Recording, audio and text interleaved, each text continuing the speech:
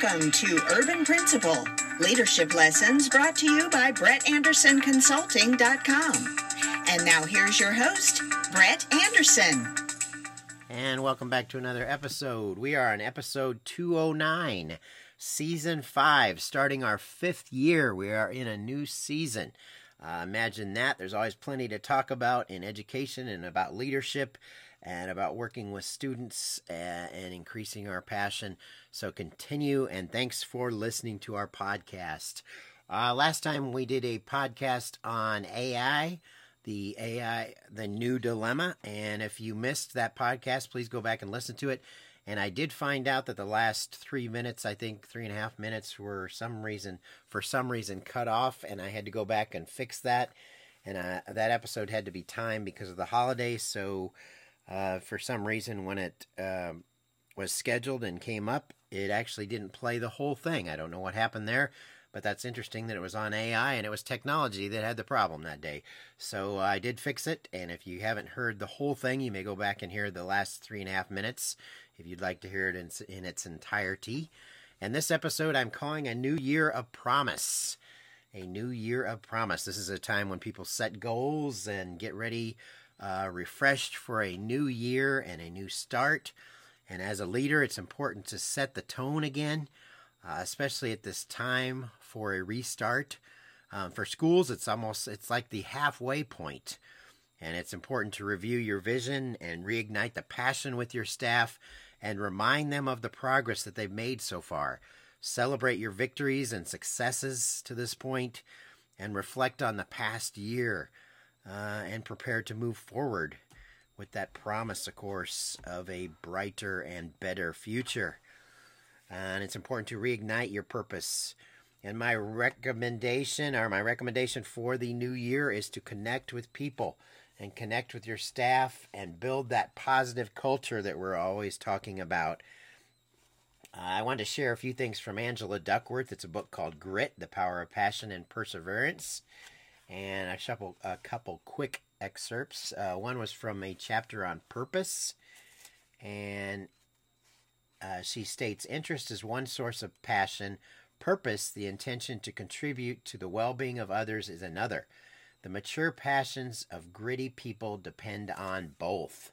And then she goes into a story of a little girl who was sick and at only 5 years old and wanted to help others even though she had a severe illness. And she sets up a lemonade stand. And through the lemonade stand, she's able to actually raise $2,000. So her purpose was to raise money for other students. And she did it for doctors to help other kids. And then she passed away 4 years later, but she wanted to make sure that her life had meaning and she was able to contribute and help others. And she actually had a little foundation. So it's interesting, and that was towards cancer research. But the little girl understood the importance of having a purpose and giving back to others and the significance of what she could do. I think that's amazing. Another thing Angela states is, but most people first become attracted to things they enjoy and only later appreciate how these personal interests might also benefit others.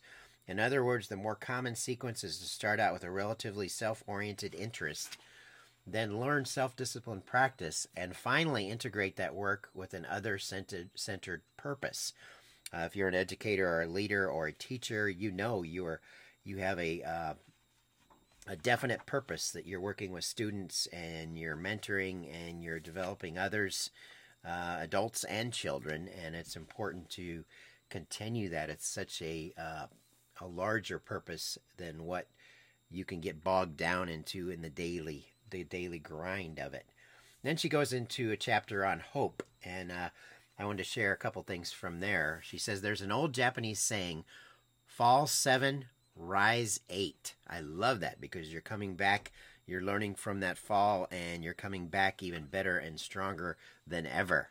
And that is true. It takes that courage to continue and to move forward and to continue to develop to be better and better. And that doesn't happen unless you fall. She goes on, what is hope? One kind of hope is the expectation that tomorrow will be better than today. It's the kind of hope that has us yearning for summer weather or a smoother path ahead. It comes without the burden of responsibility. The onus is on the universe to make things better. Grit depends on a different kind of hope. It rests on the expectation that our own efforts can improve our future.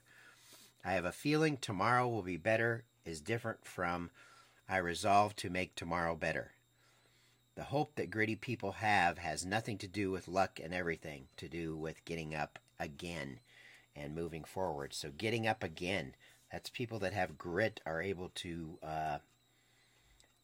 make things better for that another day and continue to get up. And like I said, continuing to rise and continuing to move forward and to not let setbacks pull you down.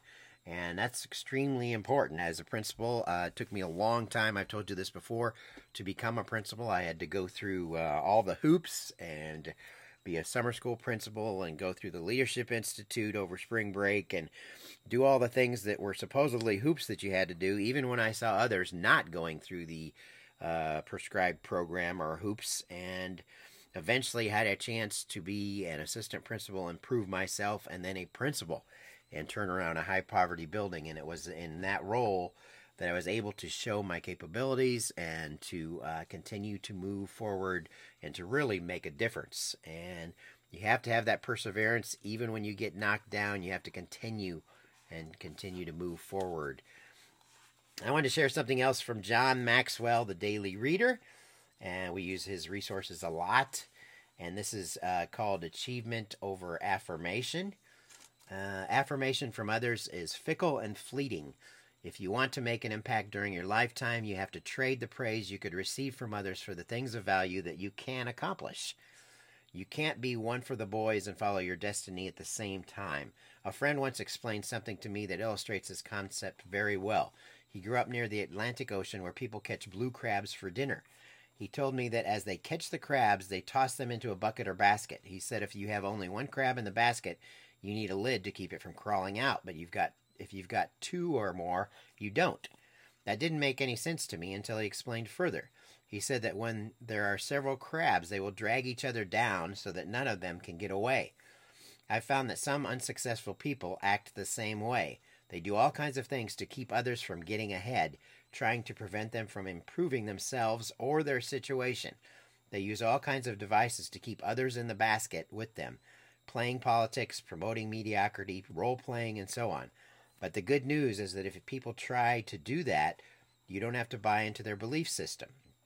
You can stay out of the basket by refusing to be a crab.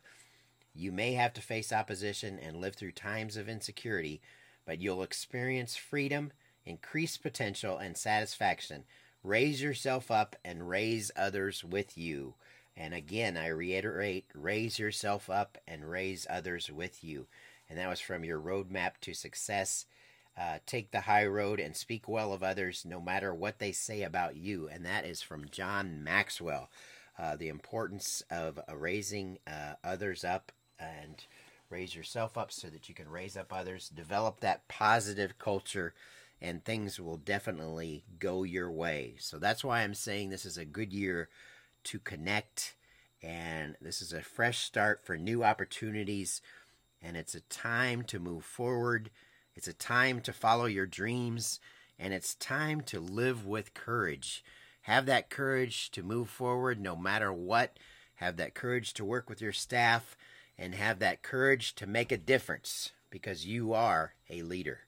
And I'd like to wrap up today with a quote, and our quote is, "You are never too old to set another goal or to dream a new dream." And that was from C.S. Lewis.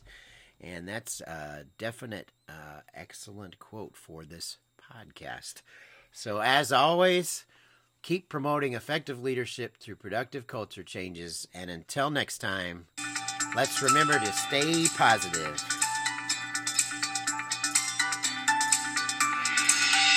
You've been listening to Urban Principal, leadership lessons brought to you by BrettAndersonConsulting.com.